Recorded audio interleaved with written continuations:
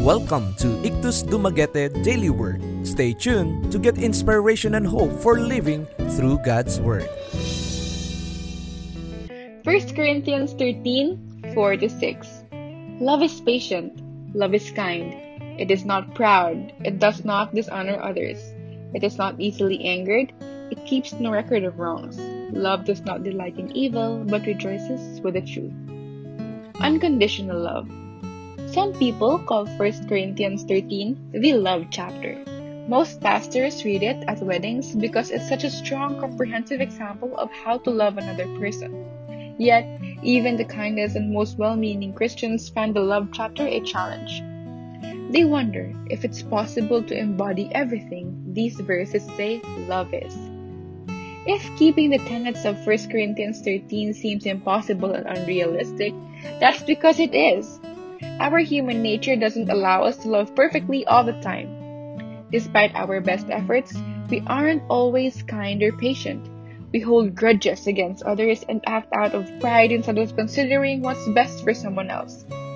Trying to achieve perfect love as a human can lead to feelings of failure, guilt, and discouragement.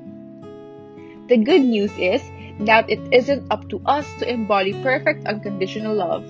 Only God can do it 100% of the time, and He offers us His strength so we can do it too. As a believer, you experience God's unconditional love every day. When you sin, He doesn't keep score. He patiently wipes away the mistake and encourages you to do right the next time. He's unfailingly kind. He won't shame or dishonor you, and He teaches you truth so you can rejoice in it. Meditating on God's unconditional love for you makes it easier and more pleasant to love others, including those who aren't easy to love. Today, think about a person who needs to know God's love through you.